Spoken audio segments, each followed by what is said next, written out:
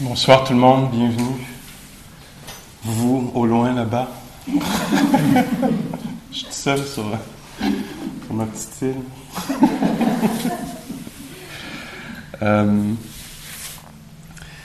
Alors, c'est notre troisième rencontre sur carte. Je ne sais pas s'il y en a qui sont venus la semaine dernière. J'ai oublié, en partant il y a 2 semaines, de nous rappeler qu'il n'y avait pas de cours, mais Philippe m'a dit qu'il allait envoyer un email à tout le monde. Je ne sais pas si ça a eu lieu. Là.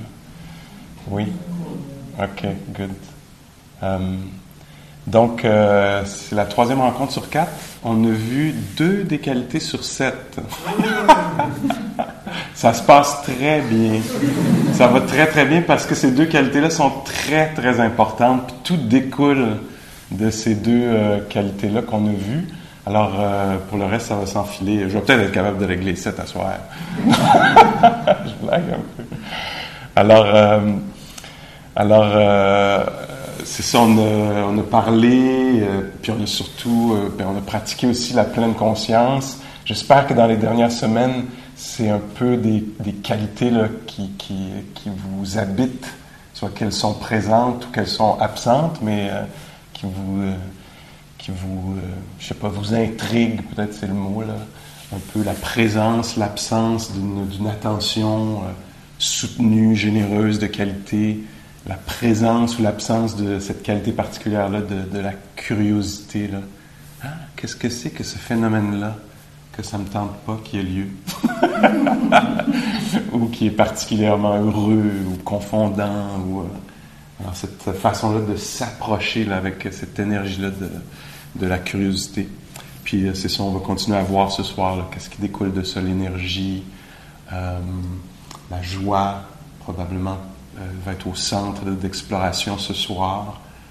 Puis après ça, il y a les facteurs calmants qui apparaissent, qui sont le calme, il ramasse son esprit, là, le calme, la concentration, l'unification de l'esprit, puis l'équanimité. Puis c'est ça, la semaine prochaine, on devrait atteindre l'éveil, là, si je gère bien. Sinon, on va l'atteindre ce soir, mais je suis désolé. Je vais essayer de bien régler ça. Alors, peut-être une première méditation ensemble.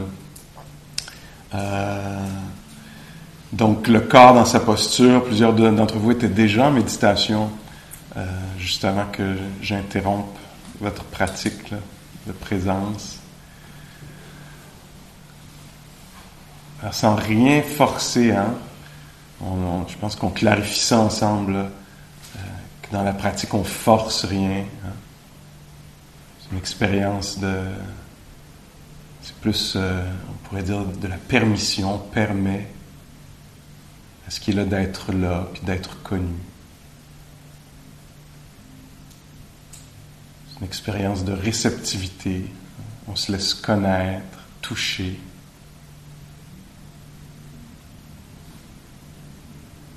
On laisse l'attention toucher les phénomènes présents. On se laisse toucher par eux.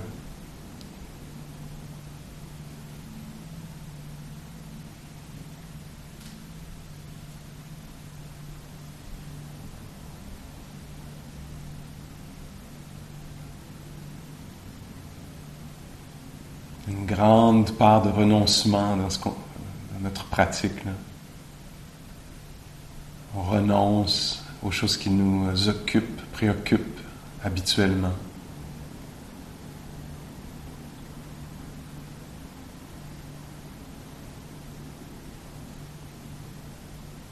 C'est possible que ce soit connu comme apaisant, ce renoncement-là.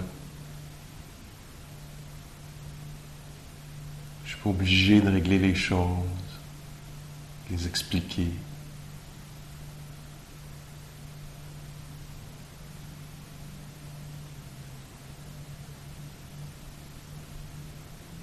Juste en faire l'expérience, des mains qui touchent,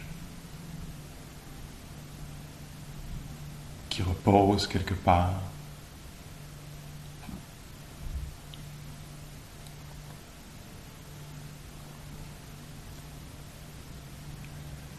La vie du paysage sonore.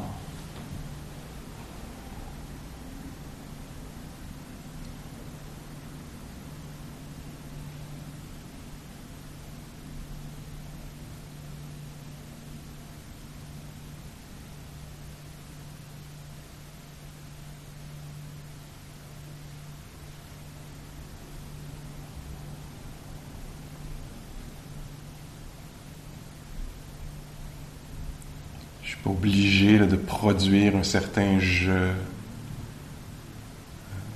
C'est seulement de l'expérience sensorielle. Ça a lieu spontanément. L'oreille entend des sons.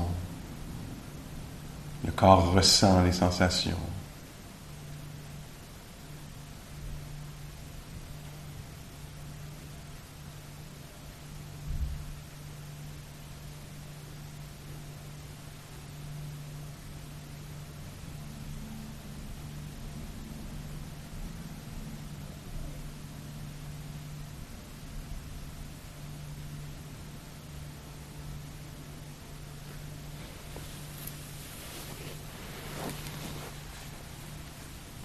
Le corps respire de lui-même.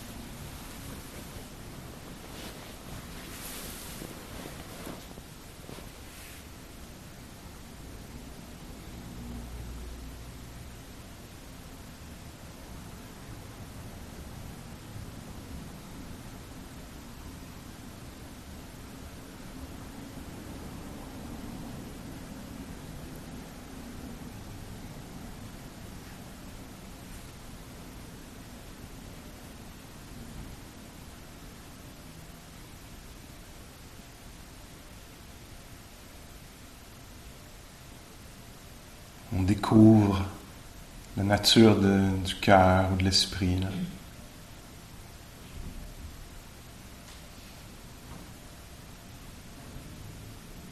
Ou son état.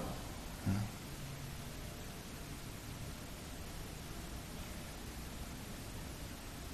quel état est l'attention? Est-ce qu'elle est agitée? Ou est-ce qu'elle est bienveillante, calme,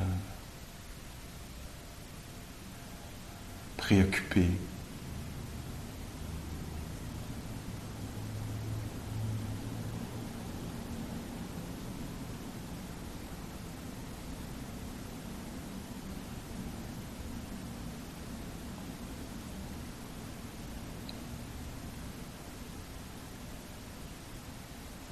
Dans la présence silencieuse, on découvre un peu l'état du cœur, qui peut être neutre,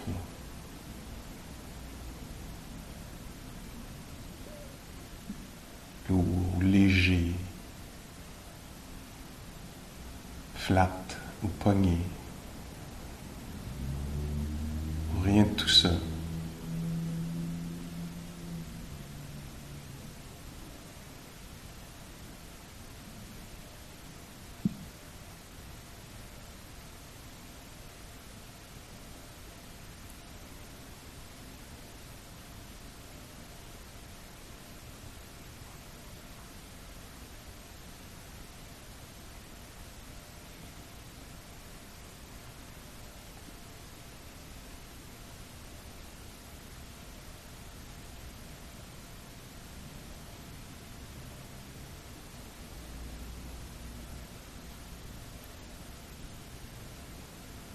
On découvre ce que j'appelle je, c'est fait de quoi là en ce moment? Hein? De moments d'audition,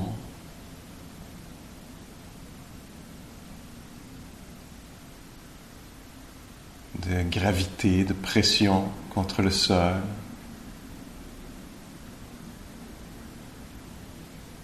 de mouvements respiratoires.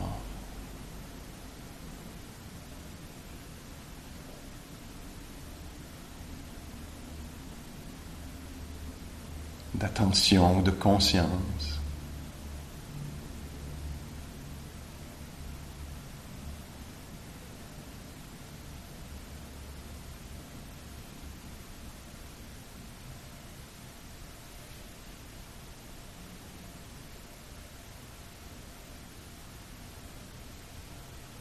Une sensibilité à ce qui est plaisant ou déplaisant.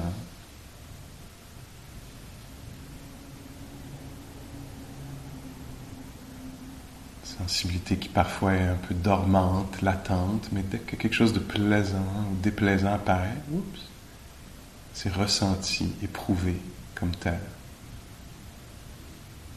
Sensibilité vivante.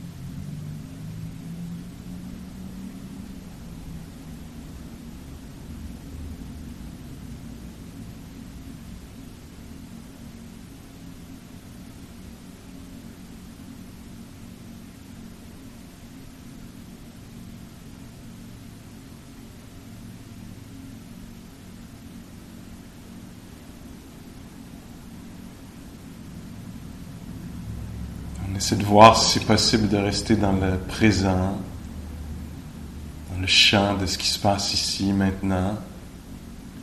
La tendance parfois pour l'esprit de s'échapper dans des mondes fabriqués, mondes d'idées conçus.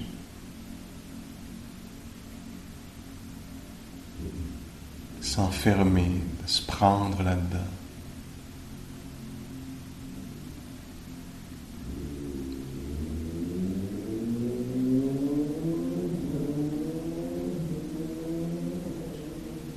Avec la pleine conscience, l'attention s'éveille à nouveau à ce qui est ici. Le corps pulsant, picotant, pressant.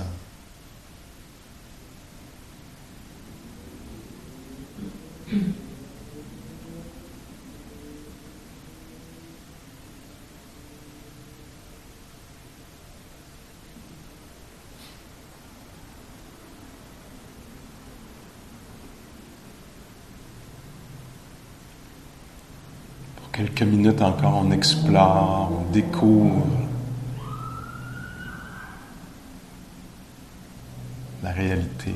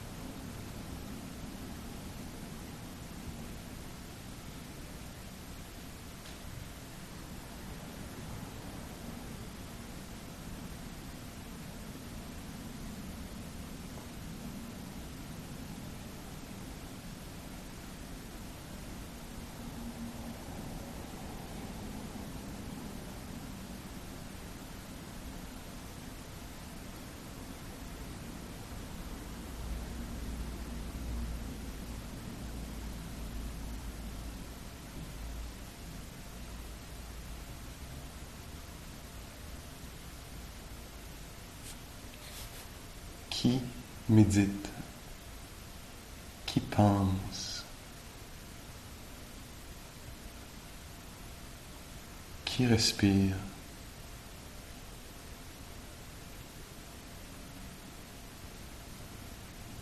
Est-ce qu'il y a quelqu'un derrière l'attention, les sensations? Alors avec le silence, avec l'attention elle-même, on s'approche voir, on devient sensible.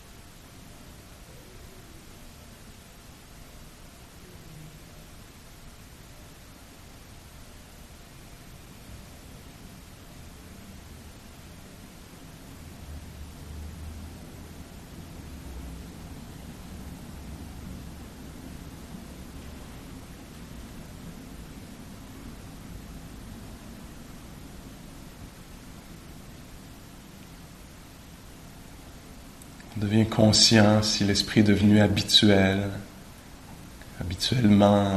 dans ses rêveries, dans l'enchaînement des pensées, les associations.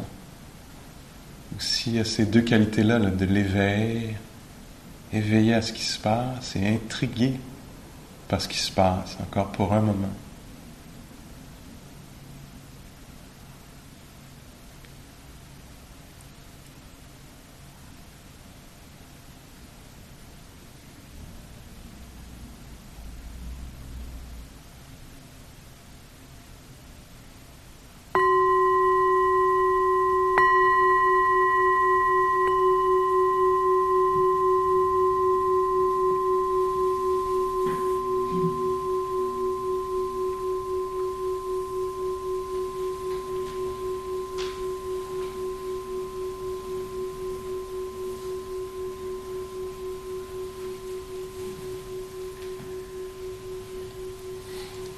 Peut-être que ces qualités-là demeurent vivantes. Ah, tiens, qu'est-ce que c'est que d'être de l'autre côté de la méditation?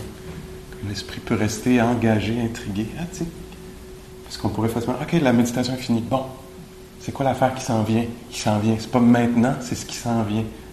Me suivez-vous un peu? Je pourrais être là. OK, là, il y a quelque chose qui s'en vient. Mais qu'est-ce que c'est que d'être ici en ce moment? Alors, cette chose-là peut demeurer très, très vivante.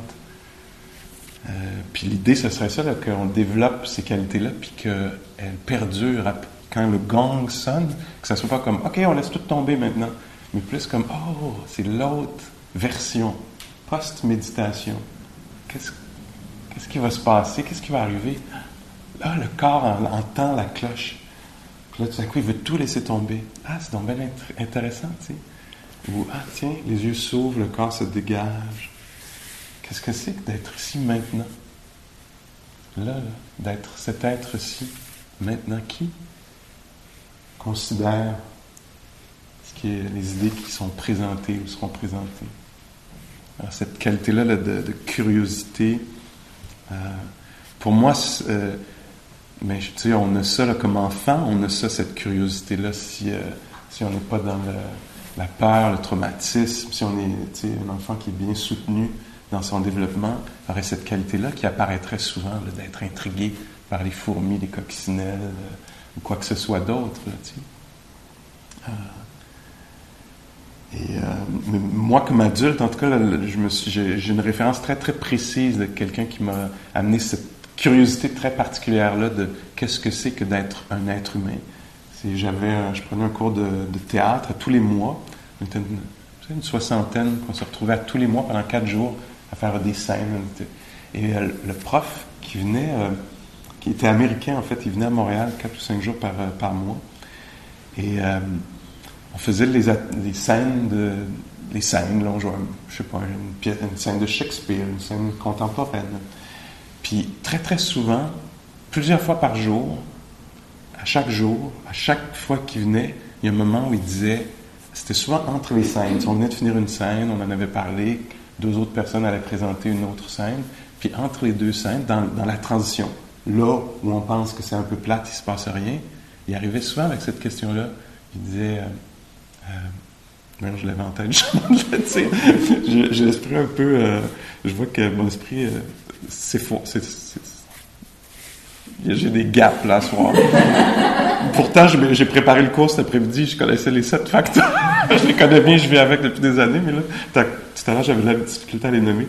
Et donc, la question de Warren, tout le temps, mais c'était plus une remarque, comme il disait constamment, We've never been here now before. On n'a jamais été ici en ce moment. Alors que ça faisait des années qu'on se rencontrait toujours dans le même local, puis il disait, hey, la gang, on n'a jamais été ici avant, maintenant, ou maintenant, on n'a jamais été ici maintenant, avant. C'est la première fois qu'on est ici. Puis à chaque fois qu'il disait ça, j'avais quelque chose en dedans de moi qui c'est vrai. Alors que je voyais facilement que j'étais habitué. On est là, il y avait une scène, il va y avoir une autre scène. Je connais tout le setup. Tu sais. Je lui ai dit, c'est la première fois qu'on est là en ce moment. Puis là, il y avait quelque chose à chaque fois qui reconnaissait en dedans de moi. Oui, c'est vrai, il se passe quelque chose, on est là. C'est donc bien particulier d'être là. J'avais toujours de la gratitude que lui s'en soit souvenu, de s'éveiller à l'expérience immédiate. Qu'est-ce que c'est que d'être soi en ce moment? Pas pour répondre avec des mots puis une analyse complète, mais pour répondre avec du silence et de l'écoute. Là, on est vraiment dans les 2 facteurs qu'on a décrits dans les dernières semaines. Là-dedans, naturellement, vient l'énergie. Puis là, on peut voir pour soi-même, dans le développement, au début, ce qu'on fait, c'est qu'on met l'attention comme ça, puis ce qui vient, c'est le sommeil. C'est pas l'énergie, souvent. Ça va être ça, on va être assis, c'est silencieux, il se passe peu de choses. Ça tombe endormi, tu sais. Alors, on développe, nous, ce facteur-là de la curiosité. On s'intéresse même à la chose qui pourrait être la moins intéressante au monde. Hein. On pourrait dire, là, si tu mets un film, ça va être intéressant, mais si tu mets pas de film, être assis de même, ça va pas être intéressant, tu sais. Si tu nous donnes un concert de musique, ou tu présentes des idées, là, je vais être éveillé, mais si tu arrêtes tout ça, je vais tomber endormi. Puis là, nous, on fait ce travail-là, c'est un sport extrême, hein? On se dit, est-ce qu'on peut être particulièrement éveillé alors qu'il va se passer peu de choses? On va pas changer la température, on va pas changer les lumières, il va rien se passer. Puis est-ce qu'on peut, là-dedans, nous s'éveiller? Alors, il faut développer ça. Ce qui va venir à un moment donné, c'est ça, c'est l'énergie qui va apparaître. Il n'y aura pas de problème d'énergie. C'est une qualité que je trouve assez transparente dans un sens. Je pourrais le présenter de même. Il y a souvent plusieurs façons de présenter les choses, mais quand l'énergie, quand ce facteur-là est présent dans l'esprit, dans la méditation, dans la vie, on ne se pose pas de questions. On ne se dit pas j'ai trop d'énergie ou j'ai pas assez d'énergie. Hein? La question de l'énergie tombe. J'ai le goût de faire cette tâche-là, mettons qu'on prend une activité, ça me tente de la faire, fait que j'ai de l'énergie pour la faire. Tu sais. Souvent, quand il y a de l'ennui, quand on n'aime pas la chose elle-même, là, on n'a pas d'énergie. Hein? Reconnaissez-vous ça? Ça ne me tente pas de sortir les vidanges. Tu sais, si c'était intriguant de sortir les vidanges, non, c'est moi, pas toi, c'est moi. Il va les sortir. Mais là, il n'y a pas ça. Hein? Le facteur d'énergie est absent. Ou quand on est préoccupé, on a trop d'énergie mentalement, on n'arrive pas à se plugger avec... Alors ici, on essaie de réguler un peu l'énergie. Hein. On va faire une exploration de ça. De telle sorte qu'à un moment donné où, c'est ça, cette question-là d'énergie se pose pas tellement. Il y a quelque chose qui coule et qui vient vraiment, sa source, c'est la curiosité envers l'expérience. Alors ça, je suis content qu'on ait passé autant de temps là-dessus parce que c'est la chose à développer d'après moi. Il y a plusieurs façons qu'on parle de l'énergie ou effort, si j'utilise les deux mots un peu de façon synonyme ce soir. Il y a une sorte d'effort, par exemple, qu'on décrit parfois qui est stop and go practice. C'est-à-dire qu'en termes d'être pleinement conscient, d'amener de la présence attentive dans la vie, on n'y pense pas, ça ne nous intéresse pas, puis là, d'un coup, on se dit « Ah, tiens, je vais le faire ». Ou même pendant le cours, à une échelle plus courte, là, tu sais, je pourrais être là, je pense à mes affaires. Puis là, la pleine conscience, être présent, ça ne m'intéresse pas du tout. Je suis en train de prévoir le reste de la semaine. Et là, à un moment donné, bon, je veux dire, quand même, j'ai payé pour cette affaire-là, je vais être là. Et là, je réessaye. Puis c'est stop and go. Puis on dit ça, c'est très, très difficile. Parce que quand tu arrêtes, c'est comme s'il fallait que tu relances la fusée dans le ciel. Tu sais, ça prend beaucoup d'énergie, apparemment, lancer une fusée. Mais une fois qu'elle est partie, c'est juste du réajustement pour se rendre jusqu'à la Lune. Ou une sonde spatiale, je ne sais pas trop. Et donc, là, nous, si on part, là, on revient, faut que je refasse cette affaire-là d'être conscient. C'est un peu, c'est demandant. Alors, on dit le truc, le secret de la pratique, c'est la continuité. Alors, c'est d'avoir un effort qui est minimal, un engagement d'énergie minimal, mais plus régulier. Me suivez-vous? Parce que la pleine conscience, puis être curieux envers ce qui se passe, ça ne demande pas un effort extrême. Si je vous dis, par exemple, sentez vos paupières maintenant. Alors, j'invite deux affaires. J'invite la pleine conscience des paupières, puis être intrigué par l'expérience paupière, presque. Et donc, faire ça, ça demande très peu d'énergie. Hein? On n'est pas comme « Ah mon Dieu, je t'ai épuisé, tu viens de me demander. » Ben, demande-moi pas les mains en plus. Si tu me demandes les mains après ça, je ne serai jamais capable. Tu sais, si je dis « Ah, soyons conscients de nos paupières », puis tiens des doigts. Wink. L'attention apparaît dans les doigts. Hein? Ça demande très, très peu d'effort. Et là, la chose à développer, l'art, la science de la pratique, c'est de garder cette affaire-là vivante.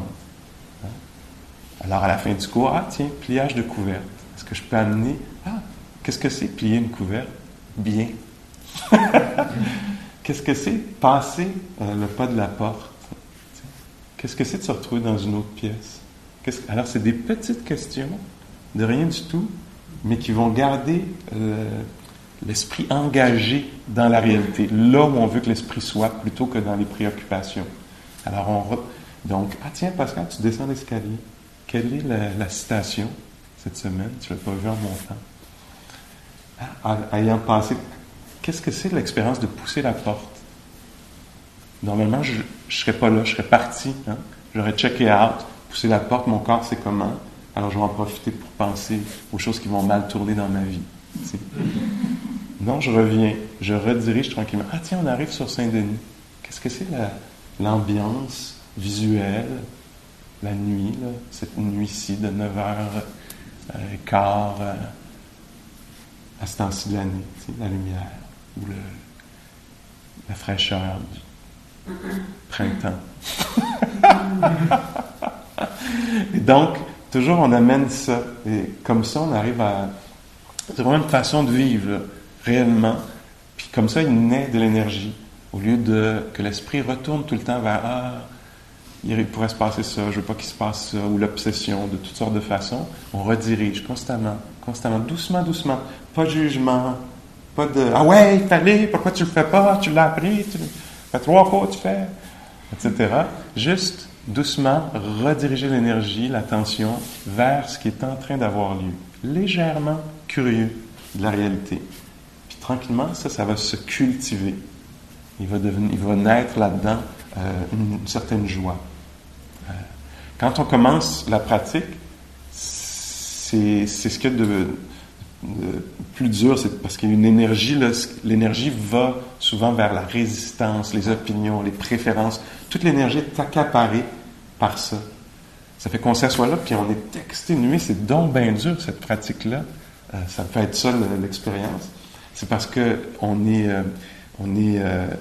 leaking, là, ça coule de partout. Hein? L'énergie, on la perd de toutes sortes de façons.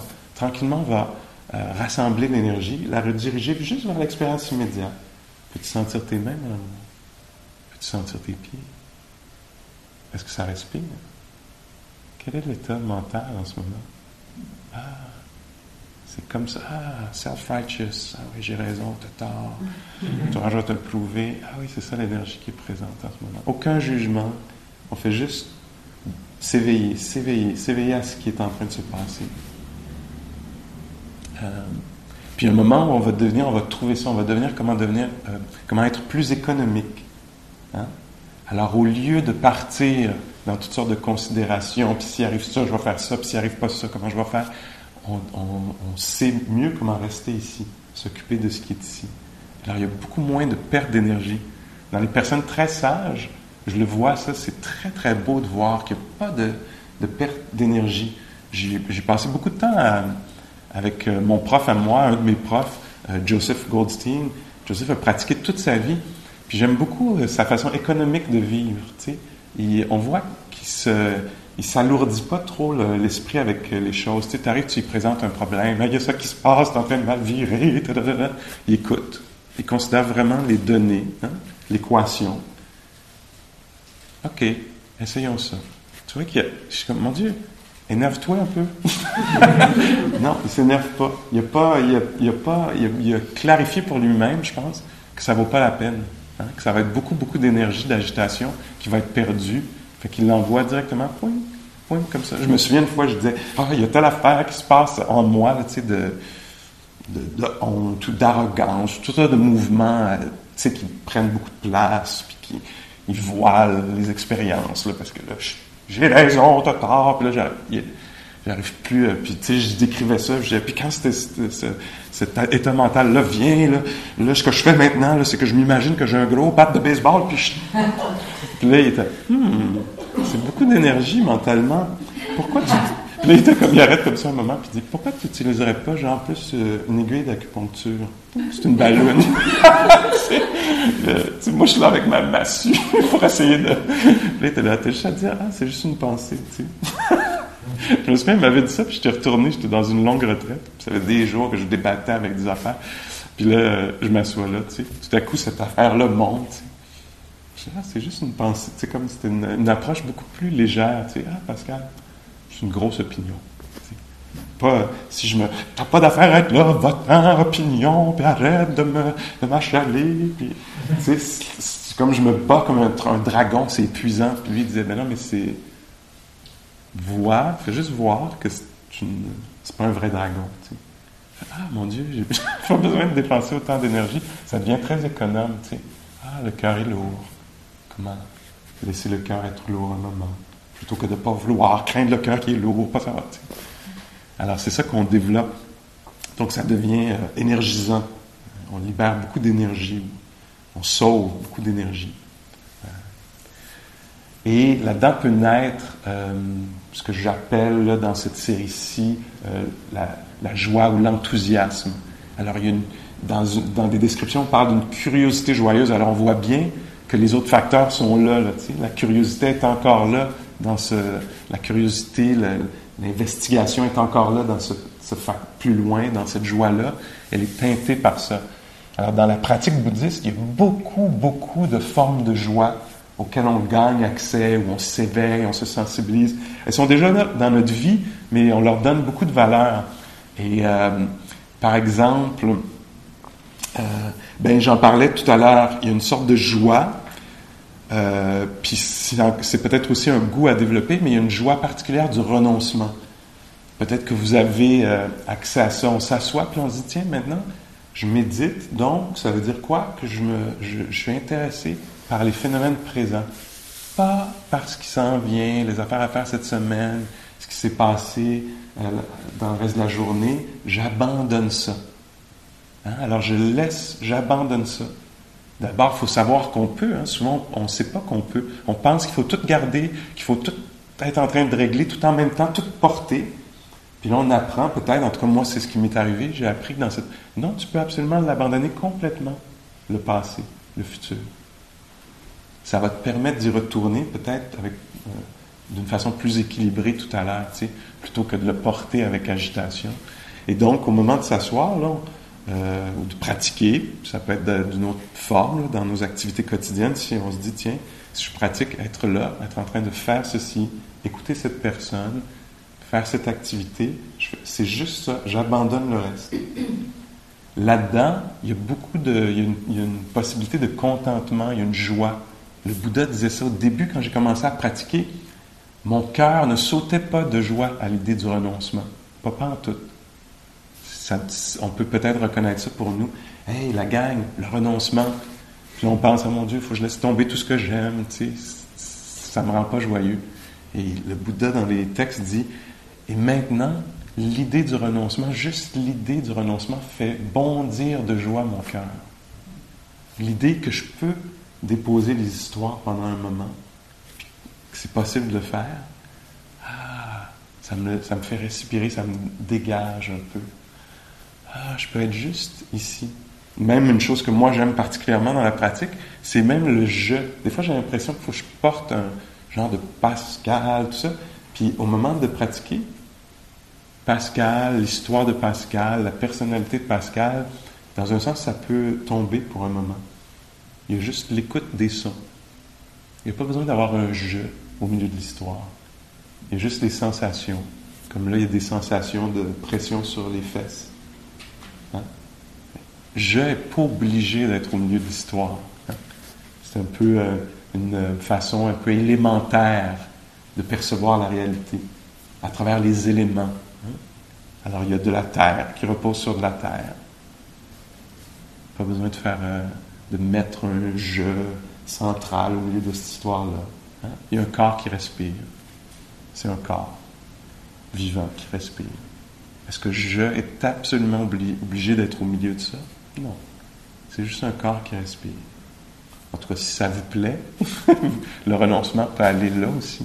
Dire, tiens, je dépose toute l'histoire de cette personne-là. Je deviens un peu anonyme. Justement, mon premier prof du Dharma, qui était en fait Warren, qui était un Dharma teacher. Il enseignait pas il enseignait le drama. Et lui, il disait souvent ça, il disait, pourquoi t'es pas... Je pense que c'est une des formulations qui m'intriguait aussi beaucoup. Très sage, cet homme. Il disait... souvent, il utilisait l'expression piéton. T'es juste un piéton. Puis, je trouvais que c'était beau, parce que je me demandais, je passe tellement d'énergie à vouloir être vu, exister d'une certaine façon. Puis là, il disait, just be a pedestrian. Tu sais? Puis là-dedans, il y avait cette suggestion-là du renoncement. Tiens, pourquoi pas juste être une personne comme les autres? Pourquoi pas juste être un décor qui se déplace dans la ville? Tu sais? Tout à coup, voyez-vous, l'obsession de soi, là, peut relâcher un peu. Tu sais, parce que qu'est-ce qui va m'arriver? Tout ça? C'est juste un piéton. Et donc, là-dedans, il y a des affaires que ça se peut que ça résonne pour vous. Prenez-les. Si ça ne résonne pas, ça vous fait peur, ça se peut qu'on entende ça. Puis non, moi j'ai besoin d'exister parce que je passe mon temps à m'oublier. Ben, peut-être que c'est un mouvement un peu contraire là, qui est nécessaire. Mais bon, moi je présente ça de cette façon-là parce que ça m'a été utile. Parce que dans les enseignements, c'est vraiment là aussi. Et donc, de temps en temps, de devenir juste un piéton. Puis il y avait un bout de temps, j'aimais bien mettre une capuche, là, un hood comme ça. Puis à l'époque, là, j'ai eu une opération pour que je vois bien, là, il y a une dizaine d'années, mais avant, j'avais des lunettes. Puis j'aimais de temps en temps enlever mes lunettes parce que j'ai l'impression que je disparaissais un peu. Les affaires devenaient floues, tu sais. Puis je mettais ma capuche, puis là, je marchais, puis là, je disais, ça fait donc bien du bien. Je suis pas obligé d'être une personnelle, tu sais. Tu sais, comme... Et donc, dans le renoncement, on dit qu'il y a une joie qui peut être là. Un contentement, parce que tout à coup, il y a juste les sons qui sont entendus. Il n'y a pas la semaine prochaine, il n'y a pas toutes les affaires à faire. Toutes ces affaires-là tombent momentanément. Après, quand on y revient, on peut y revenir. C'est pas qu'on les laisse tomber pour toujours. Ça se peut qu'il y ait des aspects qu'on reprenne. Tiens, il y a quand même une liste d'affaires à faire, etc. Je le reprends. Mais savoir déposer les choses, du moins pour quelques secondes, ici et là, ça peut vraiment nous aider. Une des joies qui va venir dans la pratique aussi, c'est la joie de pas être en train de blesser les autres, pas être en train de se blesser soi-même. Alors ça, c'est une source de joie vraiment magnifique. Puis on se donne pas nécessairement tout le temps accès à la conscience de cette joie-là. T'sais. Mais au moment de la méditation, par exemple, je suis pas en train d'ajouter du trouble sur la planète. Et ça, de devenir conscient de ça, que je suis en train de développer mon cœur, mon courage, mon humilité peut-être, ma responsabilité, la capacité d'être conscient de ce qui se passe, véritablement porter ce qui se passe, plutôt que de le faire subir aux autres, là, par exemple. Alors, en s'assoyant, en sachant que je suis en train de faire quelque chose qui ne fait pas de tort, là-dedans, dans les enseignements, on dit qu'il y a une énorme source de joie. Alors, la pleine conscience, puis on la voit quand elle se développe, un moment où, là, je dirais quelque chose de méchant, où là, je dirais, j'exprimerais quelque chose qui créerait du trouble. Devenant conscient de ce qui monte en moi, je peux le porter, puis pas agir là-dessus. Puis là, oups, ça passe, puis je trouve une meilleure façon de contribuer. Après, je peux retourner chez nous, puis il peut y avoir une certaine joie. Hein? Ah, j'ai pas ajouté du trouble. J'aurais pu facilement, tu sais. Ajouter du trouble, des fois, ça veut dire ne pas parler là où on doit parler. Hein? Alors, habituellement, j'aurais rien dit parce que c'est dans ma personnalité, ou c'est comme ça que j'ai été éduqué à rien dire. Puis là, ça me ferait des semaines de trouble. Puis là, tiens, hop, j'ai dit un mot ou deux. Tu sais. Alors, il y a eu un respect de soi, un respect de quelque chose. Donc, on n'a pas ajouté au trouble. Tu sais, j'essaie de dire, là, il y a plusieurs façons que ça se déploie, cette affaire-là. Mais dans la pratique, il y a beaucoup de joie. Donc, puis ça devient là, du quotidien, là, c'est-à-dire qu'en marchant dans la rue, il y a la joie du renoncement, de ne pas être préoccupé partout, puis de juste marcher parce que l'on se rend quelque part pour accomplir une autre tâche, peut-être, mais quand même. Là, il y a un corps qui marche, être là pour ça. Puis savoir que là, on est en train d'apaiser l'esprit, de l'équilibrer, plutôt que de l'obséder. Hein?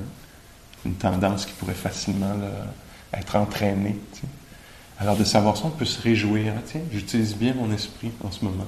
Une belle intention d'être présent, de calmer le système, etc. Alors ça, c'est une des formes de joie. Une des formes de joie qui va se développer, ça va être la joie, moi je l'appelle la joie vipassana. Vipassana, c'est ce qu'on fait ici, le développement de la sagesse. Alors, il y a une forme de joie particulière que quand on commence on apprend certains éléments de la psychologie bouddhiste, par exemple, de la pratique, puis là, tout à coup, on les voit en action. Alors, ce qu'on apprend dans le cours, là, on va dans la vie, ou au moment de l'assise, on voit ces affaires-là avoir lieu, puis là, il y a une sorte il y a une joie qui naît. Ah, tiens, Pascal a parlé de ça. Mettons, je passe par Pascal, là, ça pourrait être n'importe qui d'autre, là, mais Pascal a parlé de ça, puis là, je le vois, l'affaire qu'il avait décrite dans le cours, c'est en train d'avoir lieu. Tu sais. Ah non, c'est donc bien drôle. Ah, il avait parlé d'arrogance. Ah oui, là, je vois très arrogant dans moi, mettons, tu sais. Ou il avait parlé de la joie du renoncement, puis là, je viens juste de me dire, tiens, j'obsède pas à propos de ça, je sens mes pieds qui marchent sur le trottoir ou l'air frais de la soirée, puis je vois en fait que je gagne en équilibre en faisant ça, au lieu de rester accroché à une idée. Et donc ça, c'est une joie particulière, la joie où on voit que la technique, d'une certaine façon, fonctionne, que l'art se développe. Tu sais. Puis en fait, c'est une source de joie presque infinie qu'il y a là-dedans. Dans les retraites, c'est une chose que j'aime particulièrement dans les retraites, parce que dans les retraites, je jase avec les étudiants à un moment donné pour savoir ce qui se passe. Tu sais. Puis souvent, les étudiants vont décrire des affaires qu'ils voient qui sont comme des mauvaises nouvelles, mais avec beaucoup, beaucoup de joie. Tu sais, ça, j'en aurais là, des tonnes. C'est quasiment une grosse partie de ma job, c'est d'entendre ces histoires-là qui me font toujours rire. Parce que les gens vont décrire, puis l'affaire typique, c'est...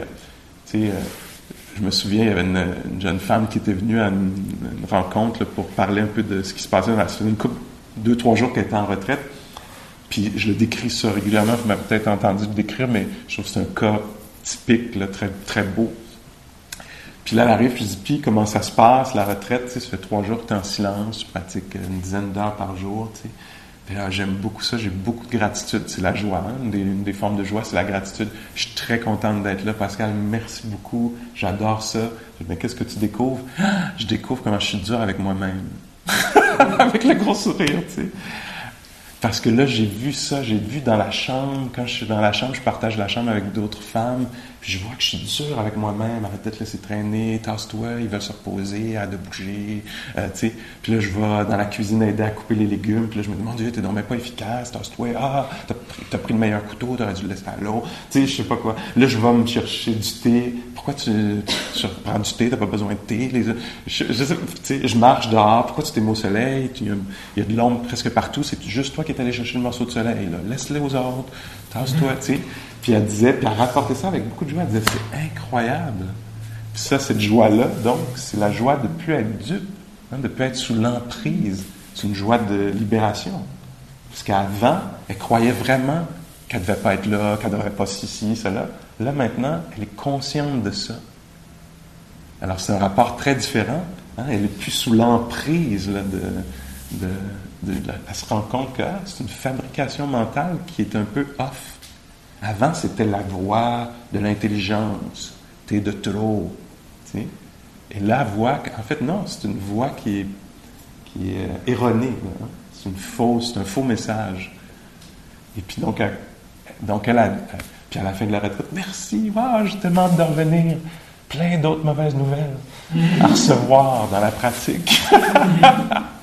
Alors, c'est un peu paradoxal, mais on peut comprendre comment ça...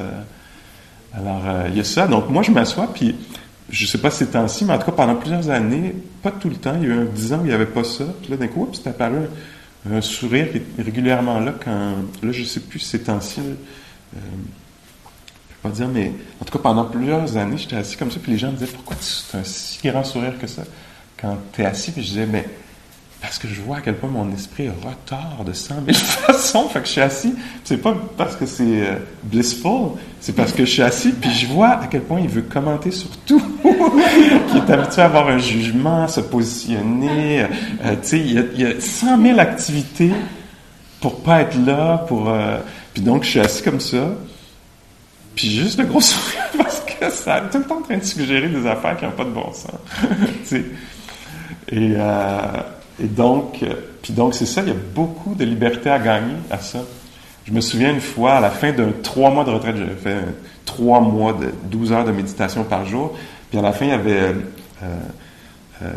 comment ça s'appelle, en tout cas, une chercheure de Harvard qui nous mettait toutes sortes de trucs pour tester, là. Puis je me rappelle pas ce qu'elle testait. Ah ouais, elle testait cette fois-là particulièrement le startled response. C'est-à-dire le saut qu'on fait quand on entend.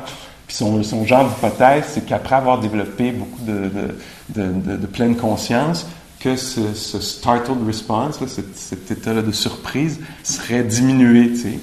Puis donc, elle nous mettait devant un ordinateur, puis il arrivait des genres de bang, tu sais, qui devaient ne pas nous surprendre, tu sais.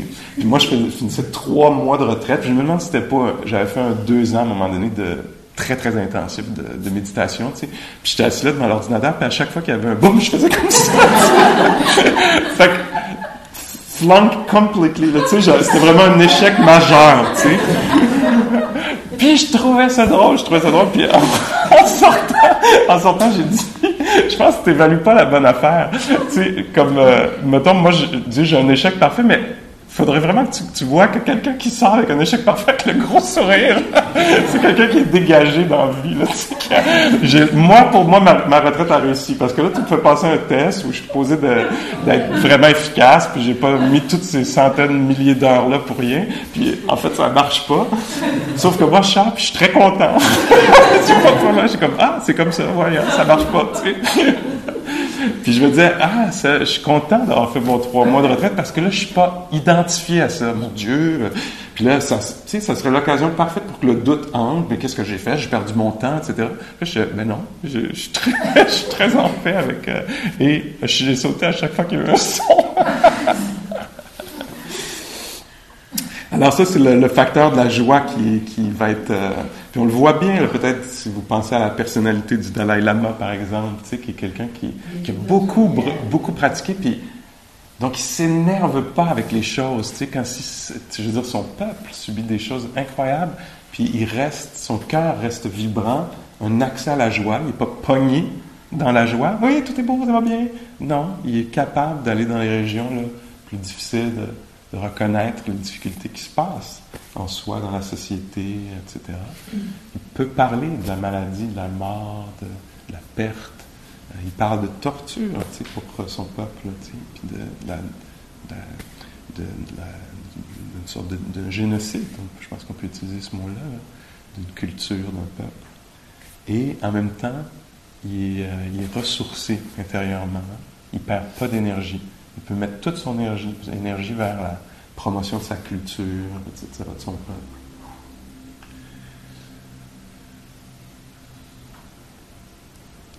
Alors, la joie. Ça, on peut dire qu'on a fait tous les facteurs énergisants. La curiosité, l'énergie et la joie, ce sont des facteurs énergisants dans l'esprit. Est-ce qu'on a parlé des 7 facteurs en termes de... Comment c'est le jeu là, pour enfants qui est comme ça, seesaw en anglais, en français? Je ne sais pas comment on appelle, la balançoire. C'est une forme de balançoire où il y a quelqu'un assis là, puis là. Hein? Vous voyez ça? Est-ce que j'ai parlé des 7 facteurs de cette façon-là? Alors, j'en ai parlé la première fois comme d'une façon linéaire, hein, progressive. Une amène à l'autre. Vous rappelez-vous de l'histoire de l'eau qui tombe, etc. Alors, une façon de présenter les 7 facteurs aussi, c'est de dire il y a 3 facteurs énergisants, puis 3 facteurs calmants, puis nous, on veut qu'ils soient en équilibre. Puis là, vous allez me dire, ouais, mais il y a 7 facteurs, tu en as nommé juste 6. Avez-vous remarqué ça? Alors, le premier facteur de la pleine conscience, c'est peut-être le petit triangle là, qu'il y aurait dans cette version très simple. Alors, parce qu'on dit c'est la pleine conscience qui va se rendre compte s'il y a un déséquilibre entre l'énergie et le calme. C'est en étant attentif dans la pratique, puis on va l'essayer, dans la pratique, à un moment donné, si les facteurs énergisants sont très, très présents, puis il n'y a pas les facteurs calmants dans l'esprit, au moment de la méditation, mais dans la vie aussi, c'est pour ça que ça nous intéresse particulièrement. Dans la vie, si mes facteurs énergisants sont développés, puis pas les facteurs calmants, je vais être agité. Ah, j'adore le dharma, il faut que je pratique plus. La méditation, mon Dieu, j'aurais dû commencer plus tôt, etc. Parce que là, il y a trop d'énergie dans l'esprit. Là, j'adore ça, puis tout ce qu'il y a là-dedans, etc. Là, on ne pourra pas développer la sagesse. C'est pas une bonne situation, il y a un déséquilibre.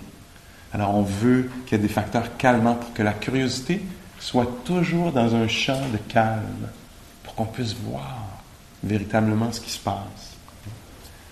Alors là, l'idée, là, ce serait qu'on passe un peu au facteur calmant, mais ça peut être bon de connaître ça juste de cette façon-là. Moi, dans ma vie, je ne pense pas tellement aux 7 facteurs, mais je pense, par exemple, aux 2 sortes d'énergie. Ah, quelle quantité est-ce qu'il y a autant d'énergie que de calme? Est-ce qu'il y a trop de calme? Dans la méditation, s'il y a trop de calme, oui, ça devient flat, hein? C'est calme, il y a juste la respiration, c'est calme, calme, calme, puis oups, l'esprit tombe là, dans le sommeil. Alors, on veut être éveillé, mais en même temps, si on est trop éveillé, on va devenir discursif, agité.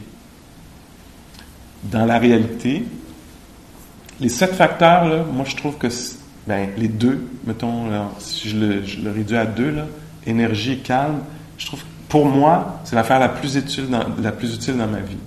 Il se passe quelque chose qui ne fait pas mon affaire, j'aurai besoin de la curiosité, de la capacité de m'approcher d'un phénomène. Ah, regarde donc ça tourne mal. C'est donc bien intéressant. T'sais, on n'a jamais été ici avant. Comment on va faire pour sortir de ça? Il faut que j'amène de l'énergie, il faut que j'amène aussi du calme. Sinon, je vais y aller de façon habituelle, réactivité. Soit que je vais m'effondrer ou je vais attaquer. S'il y a quelque chose de beau qui se passe, j'ai les mêmes genres de dangers d'une certaine façon. Il faut que j'amène un peu de calme pour vraiment pouvoir vivre l'expérience. Tu sais. Je sais pas, on est 2-3 amis, puis c'est une super belle conversation. Fait qu'il faut que je sois là. Sinon, mon Dieu, j'adore ça, faut qu'on le refasse, faut qu'on le... Tu sais, ben non, là, on est là. Tu sais, ça prend une dose de calme, puis d'engagement. Sinon, je vais rater l'affaire. Si c'est ni plaisant ni déplaisant, c'est vraiment bien que j'aille les 2. J'attends le métro, il se passe peu de choses. Parfaite occasion pour développer ces 2 sortes d'énergie-là. Est-ce qu'il peut y avoir du calme, puis de l'éveil, Pascal? T'sais. Quand il va y avoir les mêmes choses intérieurement, des difficultés intérieures, ça va être bien d'avoir ces ressources-là, de les avoir développées, puis de dire, ah oui, là il y a du découragement, vivons-le avec calme et avec curiosité envers le phénomène, plutôt que d'être emporté par ceci. Alors, j'ai essayé personnellement, j'ai pas vu d'endroit où c'était pas bienvenu, un intérêt pour ces deux sortes de qualités-là. Enseigner, recevoir des enseignements, apprendre une nouvelle tâche, etc. Toujours, ça m'aide toujours, puis ça m'aide là, d'une façon très immédiate. Là.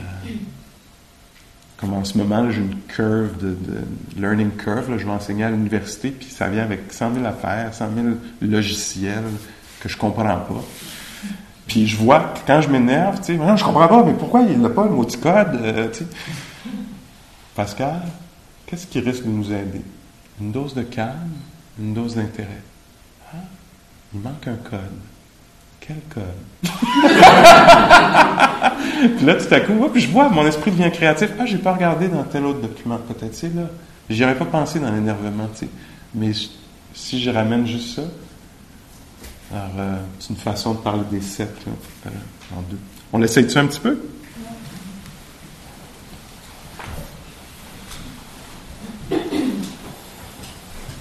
Alors, on peut pratiquer debout si on veut les premières secondes, ou les premières minutes, ou toute la durée de la méditation.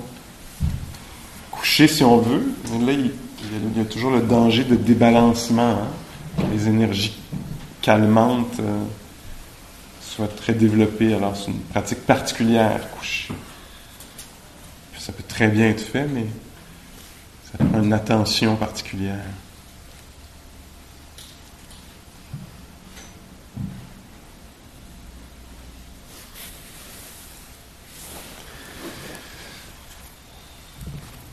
Tiens, pour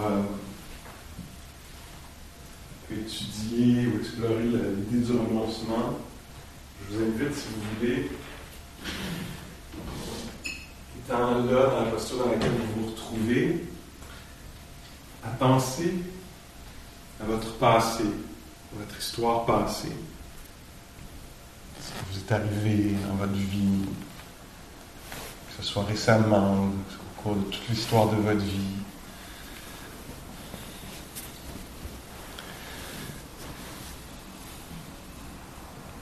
Puis en même temps, penser aussi au futur là-dedans, tout ce qui s'en vient pour vous, plein d'affaires qui s'en viennent, des défis, peut-être des joies, plein d'étapes de vie qui s'en viennent. Puis même si vous pensez à votre personnalité en général, comment vous êtes dans différentes situations de votre vie, là, différentes relations, tout ça. Vous voyez, ça fait quand même beaucoup à porter, là. Tout le passé, le futur, le possible, et tous les différents traits de notre personnalité là, dans les différents aspects de notre vie. Il y a beaucoup de monde, beaucoup d'affaires. Puis si on se dit, tiens, je laisse tomber ça pour un moment.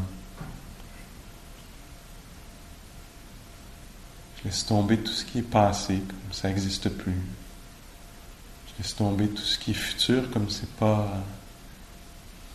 Ce serait juste de la spéculation, des idées. Je laisse tomber les autres moments de ma vie, différents aspects de ma personnalité qui apparaissent dans différentes situations. Puis juste ici, en ce moment.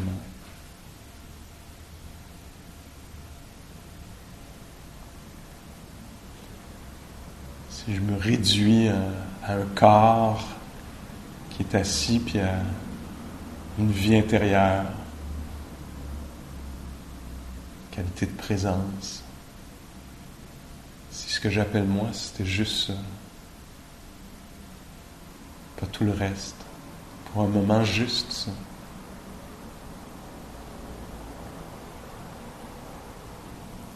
Puis que je prenais soin de ça, juste pour un moment. De ce corps-là, en ce moment, vivant,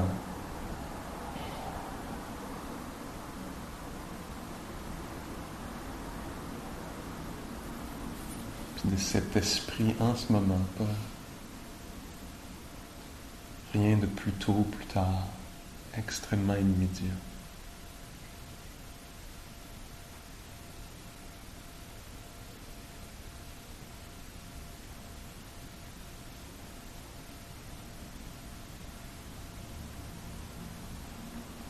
Plus d'histoire, pour un moment sans histoire.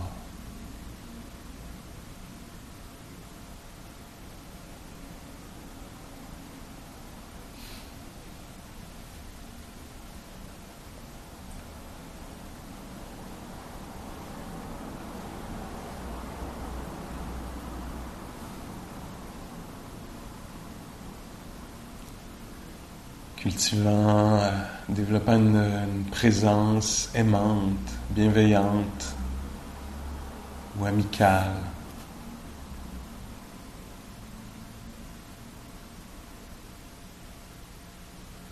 Apprenant à prendre soin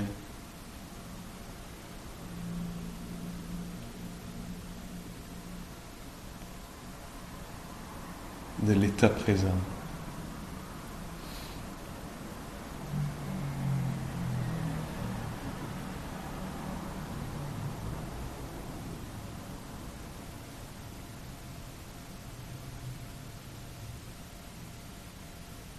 Sachant que je ne suis pas en train en ce moment d'ajouter du conflit, du trouble, de la haine, de l'avidité, de la confusion dans le monde.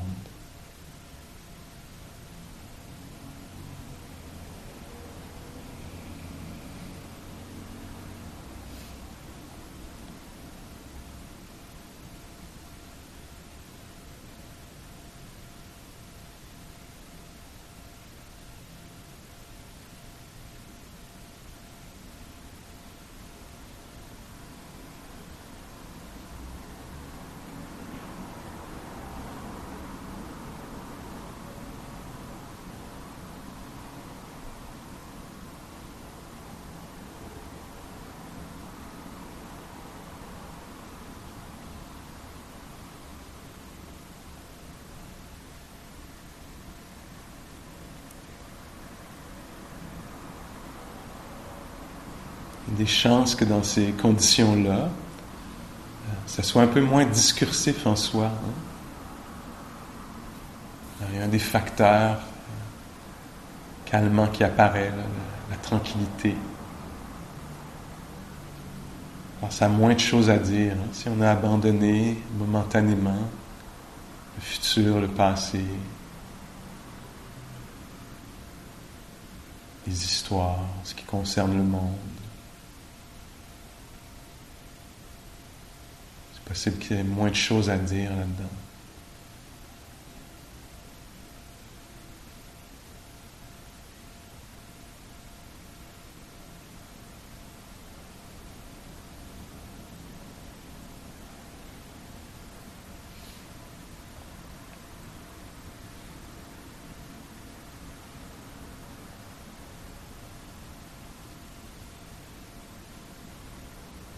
Un peu comme si on était assis au bord d'un lac calme.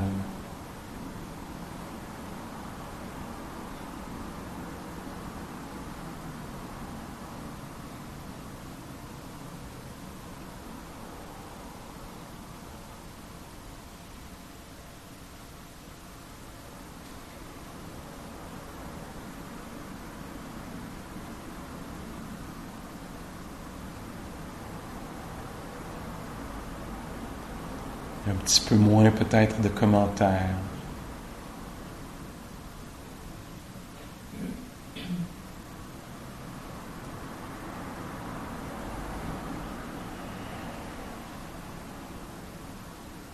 Plus peut-être d'espace, ça peut apparaître comme de l'espace qui permet au son d'avoir lieu.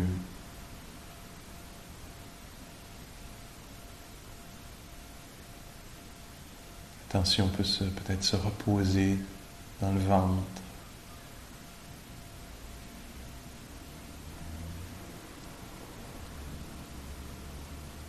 Puis dans le cycle respiratoire.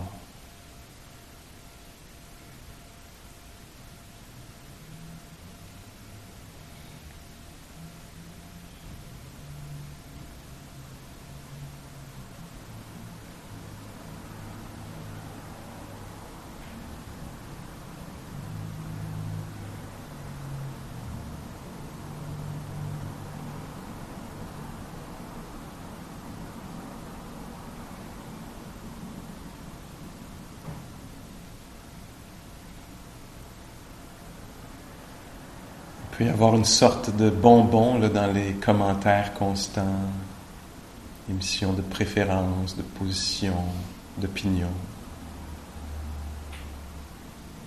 Une sorte de jouissance, un peu agitée. Si on permet à ceci de s'apaiser, on renonce aux commentaires. On peut peut-être découvrir quelque chose d'autre aussi, d'agréable. Plutôt qu'un bonbon, ça serait peut-être plus de l'or. Calme intérieur.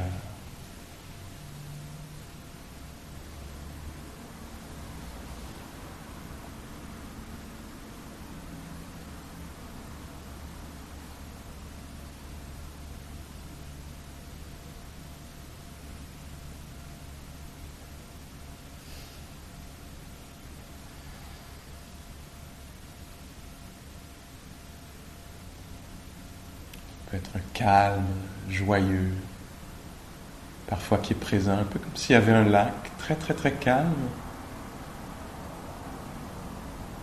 Puis ce lac-là a une source souterraine, il est abreuvé, constamment nourri, avec de l'eau fraîche qui arrive d'en dessous du lac.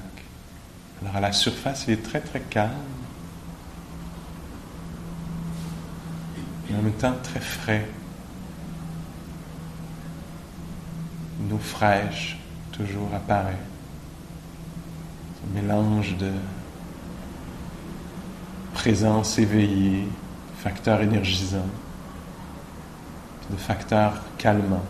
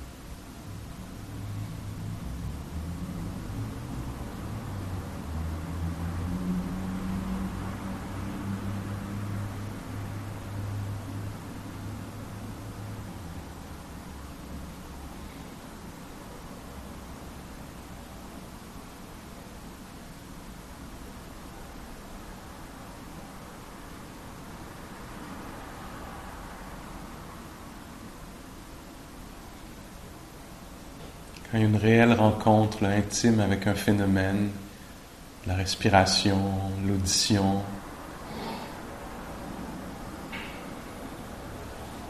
si on laisse vraiment l'attention se coller à un phénomène présent, naturellement il va devenir moins discursif l'esprit. Il va devoir être attentif pour bien sentir, entendre.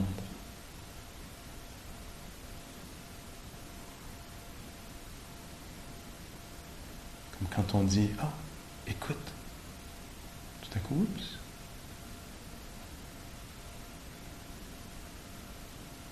On fait silence pour mieux entendre.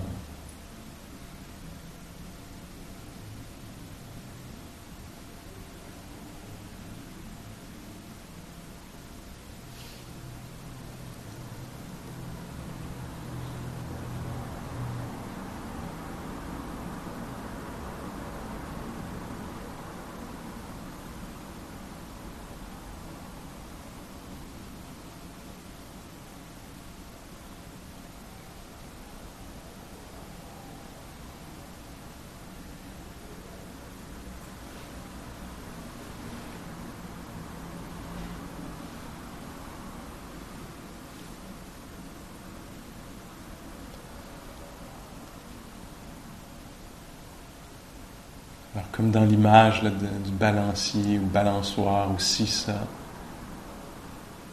c'est l'attention qui va révéler là, s'il y a un équilibre entre le calme et l'éveil, curiosité. Parfois, l'esprit est malléable, peut suggérer des choses, inviter un peu plus de calme, puis ça apparaît. Parfois, on peut inviter un peu plus d'éveil, puis ça apparaît. Puis parfois, l'esprit n'est pas malléable. On est pris dans un pattern, ça arrive. Aucun jugement.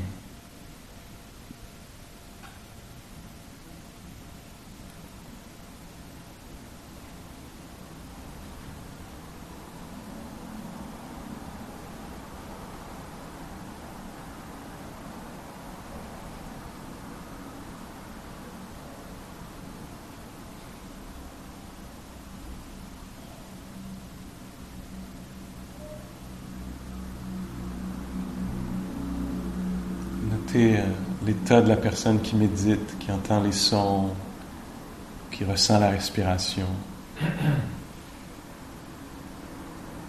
Aucun jugement, juste. Parfois, il y a des vagues d'irritation,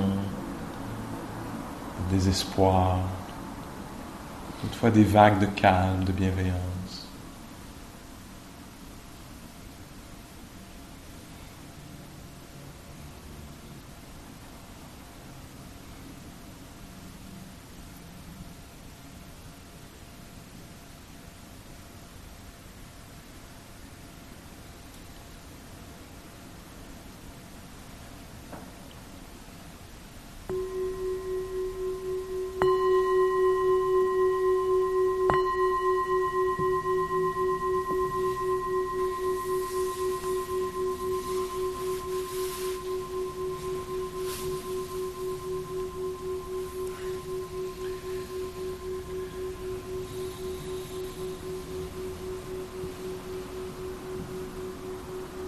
Est-ce qu'il y a des questions sur ce qui a été présenté là, jusqu'à maintenant, ce soir, ou depuis le début de la série? Quelque chose que vous voudriez clarifier? Pascal? Oui. La pleine conscience, stop and go, là. Oui. J'ai l'impression que c'est l'histoire de ma pratique. Oui. Alors, là, je découvre que c'est pas ça que je voudrais faire. Oui. Mais c'est ça qui se passe. Oui. Oui, c'est peut-être aussi comme... c'est peut-être aussi... c'est naturel qu'il y ait ça, hein, parce qu'on veut stabiliser quelque chose qui est instable, parce que ça n'a pas été développé. Mais en présentant ces idées-là, peut-être que ça peut être justement une mauvaise nouvelle qui en est une bonne, en fait. Tu sais, de dire, ah tiens, voici, là, je le vois clairement que je pratique stop and go, tu sais. Puis donc, il pourrait y avoir un réajustement dans l'intention, de dire, en fait, je suis intéressé à développer une certaine continuité, tu sais. Bon, là, le danger avec ces affaires-là, c'est qu'en évaluant, on pourrait ajouter une couche de jugement. Hein. Ça, c'est vraiment le danger dans la pratique. C'est, tiens, j'apprends une pratique dans le but de me donner d'autres armes pour me taper dessus. Bon, là, faudrait que... Je viens d'apprendre la continuité, puis le pas stop and go. Fait que là, je vais m'haïr à cause de l'un, puis que parce que je fais pas l'autre. Alors ça, il faut faire très attention, puis dire, tiens, non, j'embarque pas là-dedans. C'est pas une bonne utilisation des connaissances. Puis, juste, pour moi, ça devient, là, justement, c'est le facteur de la curiosité qui peut embarquer. Genre, comment je pourrais solutionner ce problème-là? OK, je vois bien que c'est stop and go. Comment est-ce que je pourrais rendre ça plus égal, tu sais? Pour moi, les solutions que j'ai vues dans ma vie, ça passait par l'expérience sensorielle. C'est-à-dire être, tu sais, je le décrivais tantôt, tu sais, je viens faire le cours de méditation. Puis là, je pourrais facilement dire, ah oui, j'aime beaucoup ses qualités, tout ça. Bon, ah ouais, là, on rentre à la maison, puis... fait que là, tiens, là, le cours fini, moment de transition, Pascal, c'est très important pour toi. Peux-tu sentir tes pieds? Peux-tu sentir tes mains, ton corps? Fait que le Bouddha enseignait beaucoup de choses autour de ça. Hein? Il enseignait la posture. Quand tu es debout, sache que tu es debout. Quand tu es assise ou assis, sache que tu es assis. Dans les postures. Alors, ça devient très, très applicable, très simple. Est-ce que je suis debout ou je suis assis? Tu sais, oh mon Dieu, il faut que je... Posture. Est-ce que je sais que... Ah, mais je suis debout, j'attends l'autobus. Je n'étais pas conscient. Alors, la posture, les activités du corps. Le Bouddha disait, si tu déplies le bras, sache que tu déplies le bras. Si tu pousses une porte, si tu soulèves un objet, autant d'occasions d'être présente. Alors les postures, l'activité du corps, la respiration, elle est là toute la journée. Alors on peut toujours retrouver ça, tu sais. Puis là, bon, sachant, puis les états mentaux, les différentes affaires dont on parle, mais beaucoup l'expérience sensorielle, l'expérience du corps dans sa posture, activité du corps, puis les sensations. Alors pour moi, ma façon de stabiliser, d'apporter une certaine continuité, ça a été de développer ça. De dire, tiens, je viens à la méditation, là la cloche sonne, est-ce que je peux l'entendre? Là, je développe de la continuité. Ah, j'ouvre mes yeux, est-ce que je peux savoir que là, je vois, puis je suis encore assis, je respire encore, malgré que le prof parle. Tu sais, il y a encore une fidélité à l'expérience. OK, là, on va se déplacer. Je ramasse mes affaires pour partir. Alors que je vois, ah, mais moi, je suis déjà rendu à la maison, là. Là, c'est à la maison. Tout ce qui entre ici puis la maison, ça compte pas. Ben, on va rétablir ça. En fait, ça compte. Descendre des escaliers, ouvrir la porte, marcher sur la rue, pousser la porte du métro, descendre des escaliers du métro. Je sais pas quoi. Ça peut être embarqué dans le char avec quelqu'un d'autre, puis discuter, mais je deviens intéressé. Je rentre à la maison. Ah, tiens, je n'étais pas là. Stop. Go, mais on recommence smooth. T'sais. Alors, ah, tiens, là, j'ai une brosse à dents dans les mains. Je vais être présent, sentir la brosse à dents, l'eau, le robinet, je sais pas. Je me déplace dans la chambre, être là. Ah, tout à coup, je suis couché. Couché, respirant, tristounet, reconnaissant. Ah, voici un état. Ah, il y a du silence. Alors, développer un intérêt pour ça. Tranquillement. OK? Merci. Oui, Caroline? Ben, en fait, je veux savoir ce que tu en penses parce que bon, je vais expliquer un peu aussi que j'ai voyagé durant cette méditation-là. Moi, j'ai commencé en me disant « Hey, j'ai jamais été ici maintenant! » Puis là, je me sentais super bien. Là, t'es arrivé avec « Ah, penser à oui. passer. » Puis là, j'étais là « Ah, non, ça me tente pas, j'ai pas le goût. » Puis là, je me suis dit « Ah non, ça me tente pas, je suis ici maintenant. » Oui. Puis là, j'avais un gros sourire, j'étais pleine de joie. Puis là, j'entendais les sons. Puis les sons, c'était comme... J'avais l'impression que j'étais à la mer. Là, les voitures, oui. c'était comme la mer. À un moment donné, il y a même des gens qui ont parlé, mais c'est comme... Je voyais des oiseaux. Pour moi, c'était... Oui. J'étais là, puis là, mais en même temps, j'étais dans mon corps ici. Je sentais mon corps. Puis là, je me dis, mais... Comme mon esprit s'est comme projeté dans un lieu imaginaire, oui. qui faisait quand même beaucoup de bien, est-ce que j'étais quand même en pleine conscience ou j'étais dans d'autres choses? Oui. C'est-à-dire que la pleine conscience, l'affaire pour l'évaluer, c'est qu'à n'importe quel moment, le prof pourrait arriver, tu sais, pendant que tu es dans la méditation, puis je dirais, qu'est-ce qui est connu? Puis là, tu pourrais me dire, il y a une imagerie au bord de la mer, les sons sont devenus des sons de la mer, il y a des oiseaux, les voix des gens sont des oiseaux.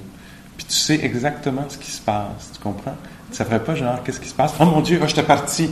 Tu saurais exactement, tu vois? C'est ça le facteur de la pleine conscience, c'est que tu sais, pendant que ça a lieu, ce qui est connu. Tu es éveillé à ce qui se passe. Alors même s'il y avait une imagerie, en fait, c'est pas comme si, faut pas d'imagerie. Il peut y avoir une imagerie, mais je pars pas dedans. Puis peut-être qu'il y avait un peu des deux dans ton expérience. Je sais pas ce que tu décris, ça semble être très incarné, très en pleine conscience, tu sais. Mais ça se pourrait, ça serait naturel qu'à un moment donné, puis là, tu quittes les sons, le truc, puis là, tu pars vraiment en Floride. Puis là, tu sais, t'es rendu dans ton, je sais pas, dans l'appartement, tu sais. Là, il n'y a plus de lien avec... alors qu'ici, tu vois. Fait que donc, ouais, il y a ça, là. Mais au début, il y avait une sorte de joie, en tout cas, c'est comme ça que je le comprends, ce que tu sembles décrire, c'est qu'il y avait une joie de la présence, tu sais. Puis moi, je disais, oui, mais ton passé, t'étais... Il est vraiment juste ici en ce moment, tu sais. Puis, une chose qui arrivait, c'est qu'il y avait une altération des perceptions. Alors ça peut être... Donc, il y a des sons. Puis là, avant, les sons de char, des sons de char, j'aime pas ça. Là, tout à coup, les sons de char, ton esprit est plus ouvert, il est moins dans les idées reçues. Les sons de char, tout à coup, en fait, c'est assez joli. Tu sais, ça ressemble vraiment à la mer. Tu sais, tu comprends? Fait que là, oups, tout à coup, c'est pas genre... moi, j'étais assis là, pendant que toi, t'étais là, moi, j'étais comme... J'ai ouvert la fenêtre, maudit. C'est, j'aurais pas dû ouvrir la fenêtre. Là, il y a les sons de char. Là, tu comprends? Moi, j'étais pas dans la pleine conscience. Mais en même temps, je l'étais parce que moi, ben tiens, la fenêtre est ouverte. Puis il y a des sons est-ce que ça peut être OK? Puis, tiens, c'est comme ça.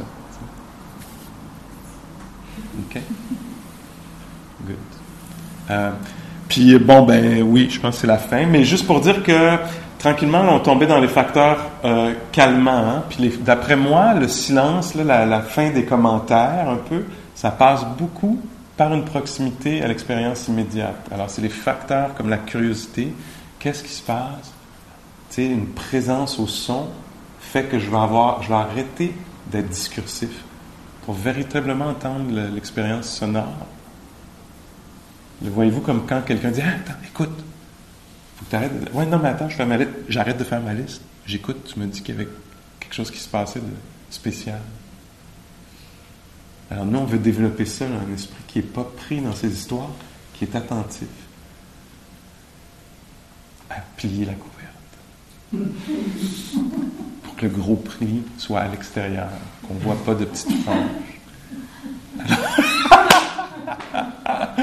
OK? Alors, cette semaine, si vous voulez jouer avec ça, quelque chose que vous retenez là-dedans, il y a peut-être quelque chose, sûrement il y a une affaire qui peut ressortir de ça. Alors, comment développer une certaine continuité et l'absence de cette continuité-là. OK? Merci beaucoup. À la semaine prochaine.